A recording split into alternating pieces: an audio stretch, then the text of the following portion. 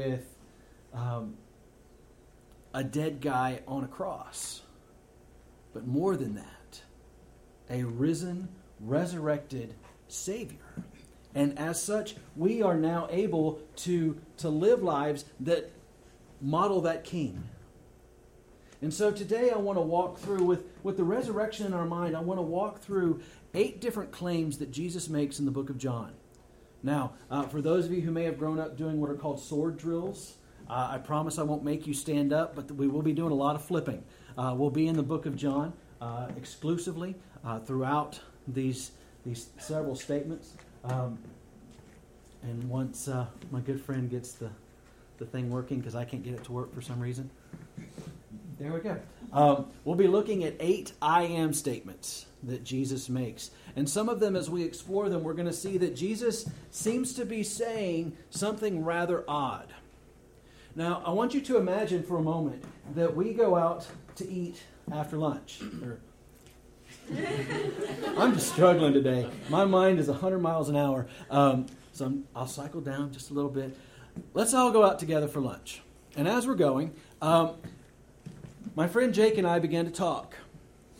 And I began to make statements like, I'd make a pretty good president of the United States. And Jake says, maybe. And then I start saying things like, actually, he's just a figurehead. I really am the president of the United States. I've got a lot of power. I've got a lot of clout. And Jake begins to scratch his head, thinking, I don't really think that's true. And so I continue my conversation and fully and totally convinced that I am the president. And Jake begins to wonder if maybe I need to be strapped up for my own good and for the good of those around me. And I continue to make these assertions, and as I make them, he is convinced I'm bonkers. He politely pays the check, goes and makes a quick phone call. The next thing I know, I'm wrapped up walking away, and it is clear he's crazy. Now, what if I'm not crazy, though? And I begin to say that, but I have that look, that look that says, I am totally messing with you right now. I'm pulling your leg so hard it might come out of socket, and if it were a Barbie doll, you'd have to put it back together. You'd be thinking, well, that's a fun story and all, but clearly you're lying. What would I need to do to demonstrate that I was really the president? Clearly the president isn't going to dress like this, at least in public. Well, maybe he will. Maybe he won't. What would I need to do? What would I need to produce in my life to demonstrate, to prove to you that I am indeed the president? I'd have to have something to back up my statements. And so as we think on this, I want to draw your attention to 8 things that Jesus said, and that all of them in and of themselves make very little sense. Those that hear these statements look at Jesus and begin to scratch their heads. In fact, at one point, his mom and his brothers are going to show up outside one of the times that he's teaching, and they're going to say, Jesus, I think it's time to come home because, I think it would just be safer for you.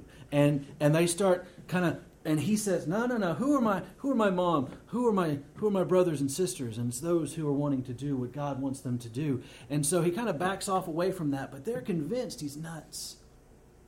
The Pharisees are convinced that he's lying. They're so convinced that he's lying that they begin to plot his demise. The disciples at some point will be convinced. And there will come a point in history that all of them will look at it and say, if these things have happened, then surely he is who he says he is. So I put before you today not only that Jesus is a good man, a good prophet, a good teacher, a good healer, but he's more than that. And I'd like to show you that he thought so too. Let's go to John chapter 6, if you will, and we'll go to the first one. As we're going to John chapter 6, here's what's happening kind of in the story. John chapter 6, he has fed the 5,000 men and their families, the first part of John chapter 6. He walks on water in verse 16, and then he starts having an interesting conversation.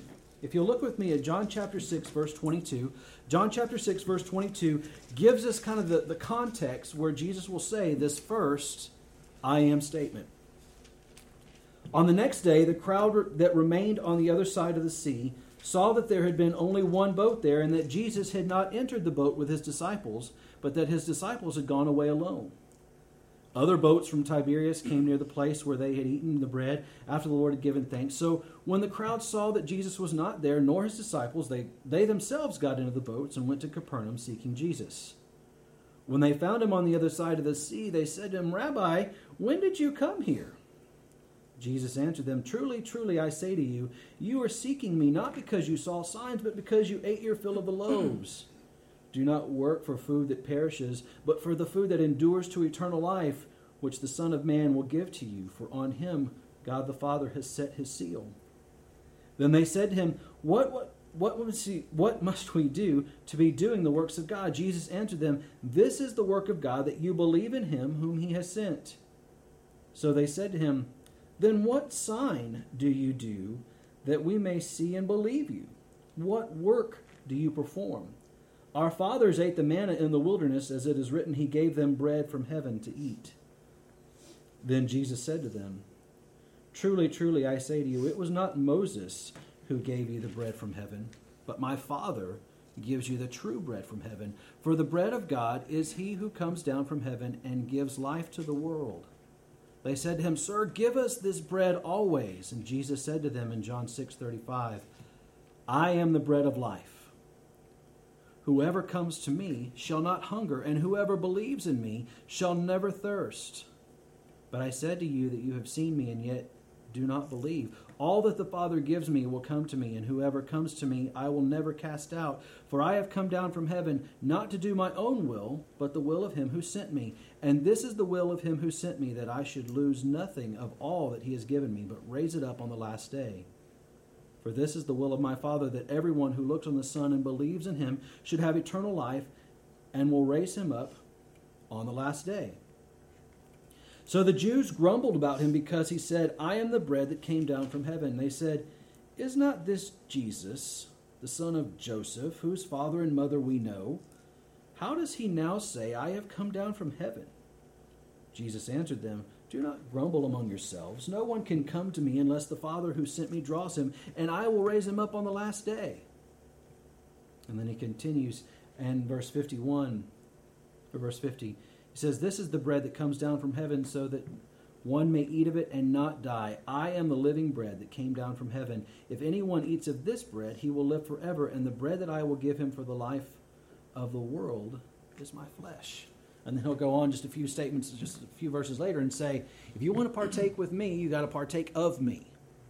I had a friend of mine in high school who was 6'4" and every bit of 300 plus pounds. He was a big, big boy. And he and I spent a lot of time together. One night we were doing a Bible study, and we were reading through a passage of Scripture, and in the New American Standard, the text says, "I buffet my body."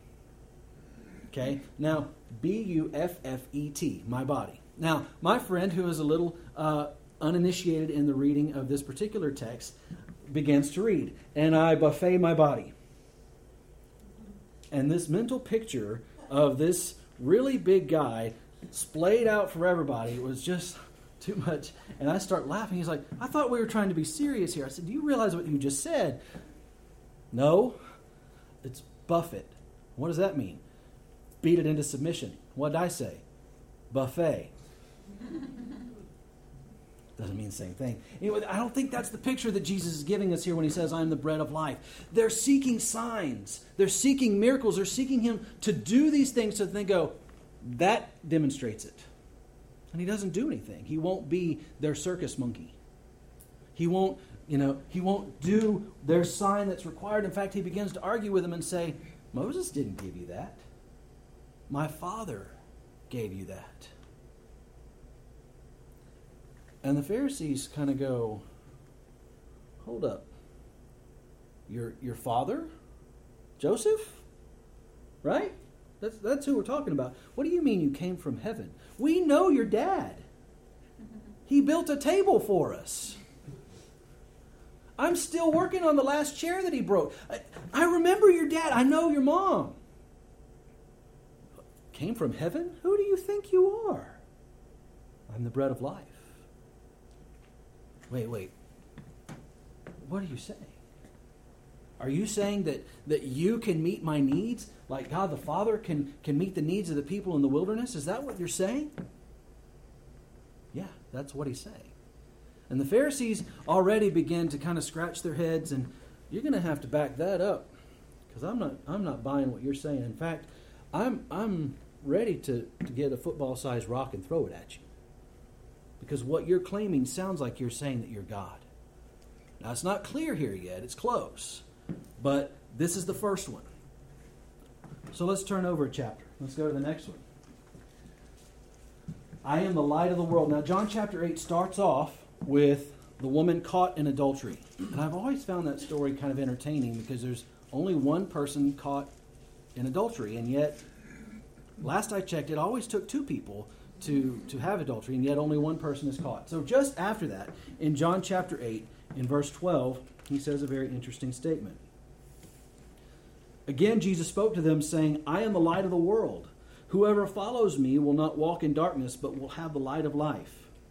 So the Pharisees said to him, You are bearing witness about yourself. Your testimony is not true. Jesus answered, Even if I do bear witness about myself, my testimony is true, for I know where I came from and where I am going. But you do not know where I came from or where I am going. You judge according to the flesh. I judge no one. Yet even if I do judge, my judgment is true, for it is not I alone who judge, but I and the Father who sent me. In your law it is written that the testimony of two people is true. I am the one who bears witness about myself, and the Father who sent me bears witness about me. They said to him, therefore, Who is your Father? Jesus answered, You know neither me nor my Father. If you knew me, you would know my Father also. These words he spoke in the treasury as he taught in the temple, but no one arrested him because his hour had not yet come. I'm the light of the world. While I'm in this world, he'll say in John chapter 9, verse 5, while I'm in this world, I am the light of this world. But we're going to see another conversation that happens here in John chapter 8 in just a moment. But he's already saying, I provide light. I am the source. I am everything that could encompass light. That's me. It's not a lamp. It's a light. He doesn't say, I'm the lamp of this world. He says, I'm the light of this world. Much like the sun is the light during the daytime. He's saying that everything that happens can be illuminated through an understanding of who I am. And again, the Pharisees look at this and go, there is only one person who can do that. And buddy, you're not him. In fact, they'll keep this going for a little while longer. Let's go down to the next one, to John chapter 8, starting in verse 48. And as you get to John 8:48, the Jews answered him, Are we not right in saying that you are a Samaritan and have a demon? Verse 49, Jesus answered, I do not have a demon, but I honor my Father, and you dishonor me. Yet I do not seek my own glory. There is one who seeks it, and he is the judge. Truly, truly, I say to you, if anyone keeps my word, he will never see death. The Jews said to him, Now we know that you have a demon. Abraham died, as did the prophets, yet you say, If anyone keeps my word, he will never taste death. Are you greater than our father Abraham, who died, and the prophets died? Who do you make yourself out to be? Jesus answered, If I glorify myself, my glory is nothing. It is my Father who glorifies me, of whom you say he is our God.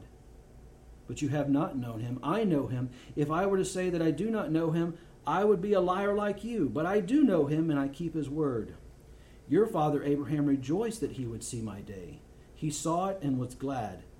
So the Jews said to him, You are not yet 50 years old, and have you seen Abraham? Jesus said to them, Truly, truly, I say to you, before Abraham was, I am. So they picked up stones to throw at him, but Jesus hid himself and went out of the temple. What's he saying? What is he just, I am, just, what does he just say? Because they're ready now, the text shows it, they're ready to throw rocks. Before Abraham was, they're looking at him, you're a 30-something-year-old punk. And you stand before us and you say that your father is God. We know you have a demon because of that part. But then, wait a minute, you're saying that you were there before Abraham was? You are pre-existent to the start of Israel? Is that what you're saying? you've got to be crazy. You've got to be a lunatic. You've got to be lying. There's something that's not quite right here. You are claiming to be God, and we're ready to stone you. And somehow he gets out of it. Text is kind of ambiguous at this point. He gets out of it. He walks away. But make no mistake that when he said, before Abraham was, I am, they would have heard something very, very different. Before Abraham was, Yahweh. That's the claim that he's making. There are some who would say that Jesus doesn't know that he's God.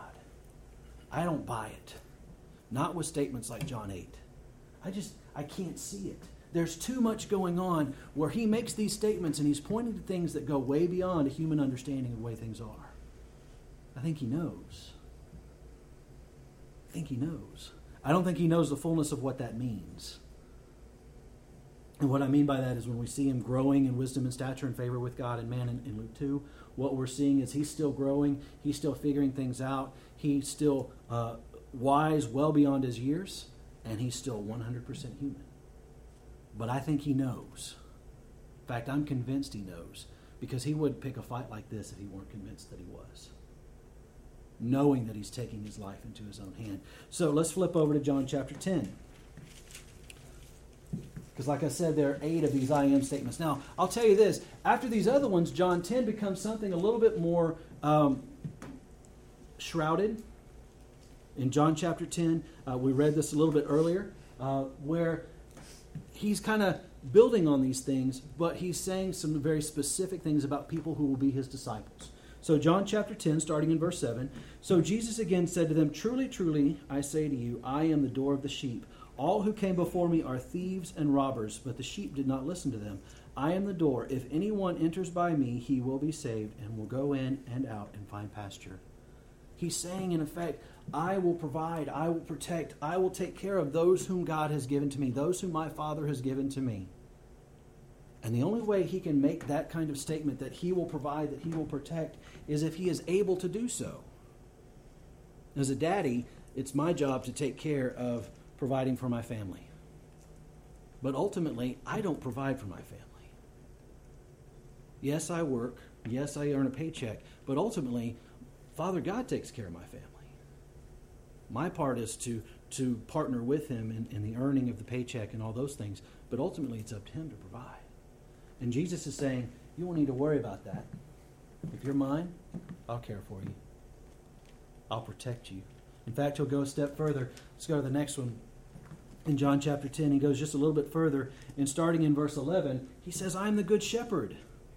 The good shepherd lays down his life for his sheep. He who is a hired hand and not a shepherd, who does not own the sheep, sees the wolf coming and leaves the sheep and flees, and the wolf snatches them and scatters them. He flees because he's a hired hand and cares nothing for the sheep. I am the good shepherd. I know my own, and my own know me, just as the Father knows me, and I know the Father, and I lay my life down for the sheep. And then he'll mention Gentiles, which nobody will catch initially. But as we look at this, not only am I the gate, not only in this thought that I will take care of you, but as a good shepherd, I will protect, I will provide, I will do all these things in such a way that you will know it's me, and by proxy, so to speak, you will know it's my Father. What a statement. Let's go to the next one. John chapter 11. Let me paint the scene for you. Lazarus has just died. Now, just before that, as all good sisters would do, they know Jesus, they're well acquainted with Jesus, they send messengers ahead saying, urgent, Lazarus is sick, come now. And Jesus waits. And another set of messengers come. Lazarus is sick and getting worse, come now. And Jesus waits. Lazarus dies. And Mary and Martha, as all good sisters would be, don't really know what to do. And then Jesus shows up. And some of the words that we see in this conversation, Martha looks at Jesus and said, if you had been here, he would still be alive. There's a fun statement. I think she's kind of figuring out who he is, and yet she's still talking to him like this. He says, Martha, you'll see him again. Oh, I know that I'll see him again in resurrection someday. I know that that will be something that I will participate in and partake in. But that's not right now. See, I find that interesting. When we start talking about resurrection, we think that's only a Christ-forward idea. The truth is, this is a very Jewish idea. He didn't have to teach on it except when he was correcting it. The Sadducees who didn't believe in it, and everybody else was, hey, I get it. There's going to be a resurrection. There's going to be a point where resurrection will happen, and it'll be good. He didn't have to correct that. But he did have to correct one thinking on it. And this is one of the teachings that Jesus brings in on the resurrection. He says in John chapter 11, verse 25, actually back up just a little bit, verse 24, Martha said to him, I know that he will rise again in the resurrection on the last day. Jesus said to her, I am the resurrection and the life. Whoever believes in me, though he die, yet shall he live. And everyone who lives and believes in me shall never die. Do you believe this? She said to him, Yes, Lord, I believe that you are the Christ, the Son of God, who is coming into the world. Now, he didn't say that part. He says, I am the resurrection and the life. She concludes by that statement that he is the Christ, that he is the Son of God, that he is more than just somebody who can heal people, more than just somebody who can raise the dead. She makes the conclusion, he's God. It's very interesting that when Jesus starts speaking to people who know him, the Holy Spirit allows them to make connections that maybe aren't directly said. I love this about John's capturing of these things, because the very last part of it, verse 27, I believe not that you are the resurrection and the life. She doesn't even mention that. I believe that you are the Christ, the Son of God, who is coming into the world. What a statement. Let's go ahead one more. Actually, two more. John chapter 14. John chapter 14, verses 6 and 7. As Jesus is speaking to Thomas, he's told him about a place that he is preparing. And Thomas is trying to figure out the map. He's trying to get out his compass. He's trying to look around, trying to figure out, how do I get to this place? What's the way? What's the path? How do I get there? And Jesus says in John chapter 14, verse 6, I am the way and the truth and the life.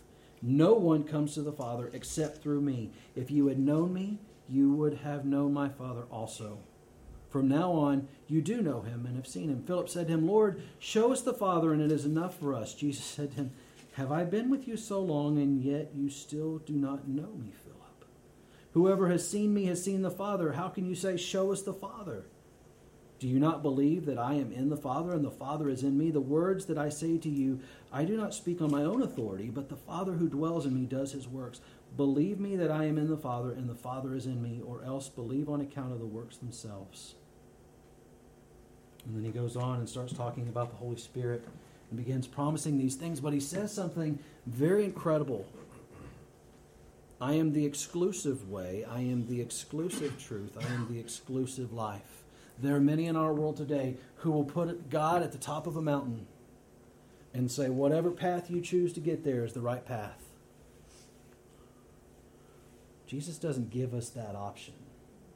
He doesn't say just, hey, I'll be waiting at the top of the mountain, just get here however you get here. He doesn't say, here I am waiting for you.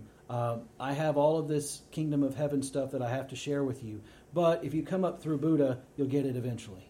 Or if you come up through Allah, you'll get there eventually. If you come up through good works only without faith in Christ, you'll get there eventually. He doesn't give us that option.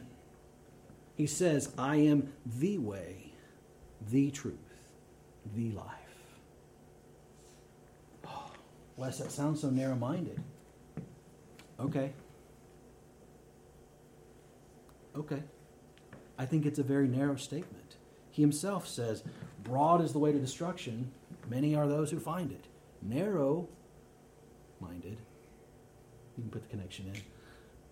Narrow is the way to righteousness.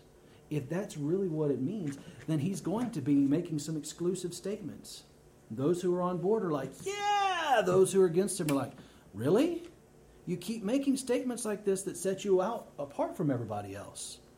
It's no wonder they wanted to kill him. I mean, if I came to you and I said, There's only one way to do this right, and you're not doing it right. There's only one way to build this thing. There's only one way to fix this car. There's only one way to get this grade, and you're not doing it right. Well, who do you think you are? Well, I happen to be an authority on getting grades. Really? Well, you can get all huffy.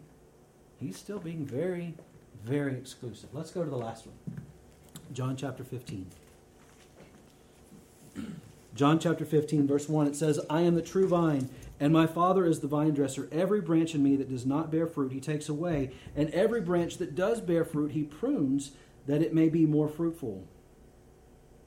Already you are clean because of the word that I have spoken to you. Abide in me, and I in you, as the branch cannot bear fruit by itself unless it abides in the vine.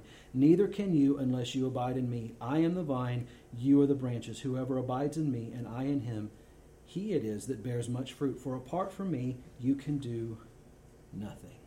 And then he'll go on and explain what happens to those who are in and those who are out. And as he's explaining this, he gives this picture that he is the one who can provide sustenance. He is the one who gives life. He is the one who empowers us to do anything. And apart from him, though we may be able to accomplish some small things, we're not going to do anything of eternal value. We're not going to do anything of eternal greatness. We're not going to do anything that lasts. And so the imagery, again, is we are grafted in such a way that he is the one who is our source. Well, who can be that source except God alone? John 18, it's not up there, but John 18 gives us this picture when Jesus is in the garden and Judas is coming after or coming with him, and the guards come in and he says, who are you looking for? And he says, Jesus of Nazareth. And he says, I am he. And they all fall over. It's like the Rockettes Christmas special when they're all the toy soldiers just falling down. Okay, they just fall over. He says, I am he. There's got to be something about that. Let's go to the next slide. Is he really saying what I think he's saying? In Exodus chapter 3, when Moses encounters God at the burning bush, he asks this question, who do I say sent me? And God says, I am who I am. I am. And so when Jesus is making these statements, he's making that statement. And the Jews who are hearing it, who are against Christ, are hearing him say that and saying, you just called yourself God. This is part of the reason he will go to the cross. Now, I asked you at the beginning of this, how would I back this up? How would I back up my statement that I was president? What would I need to do to prove it? He's made a lot of bold claims. He's made a lot of bold claims. The question is, what does it really matter? Let's go to the next one. Now, I know you probably can't see it from there.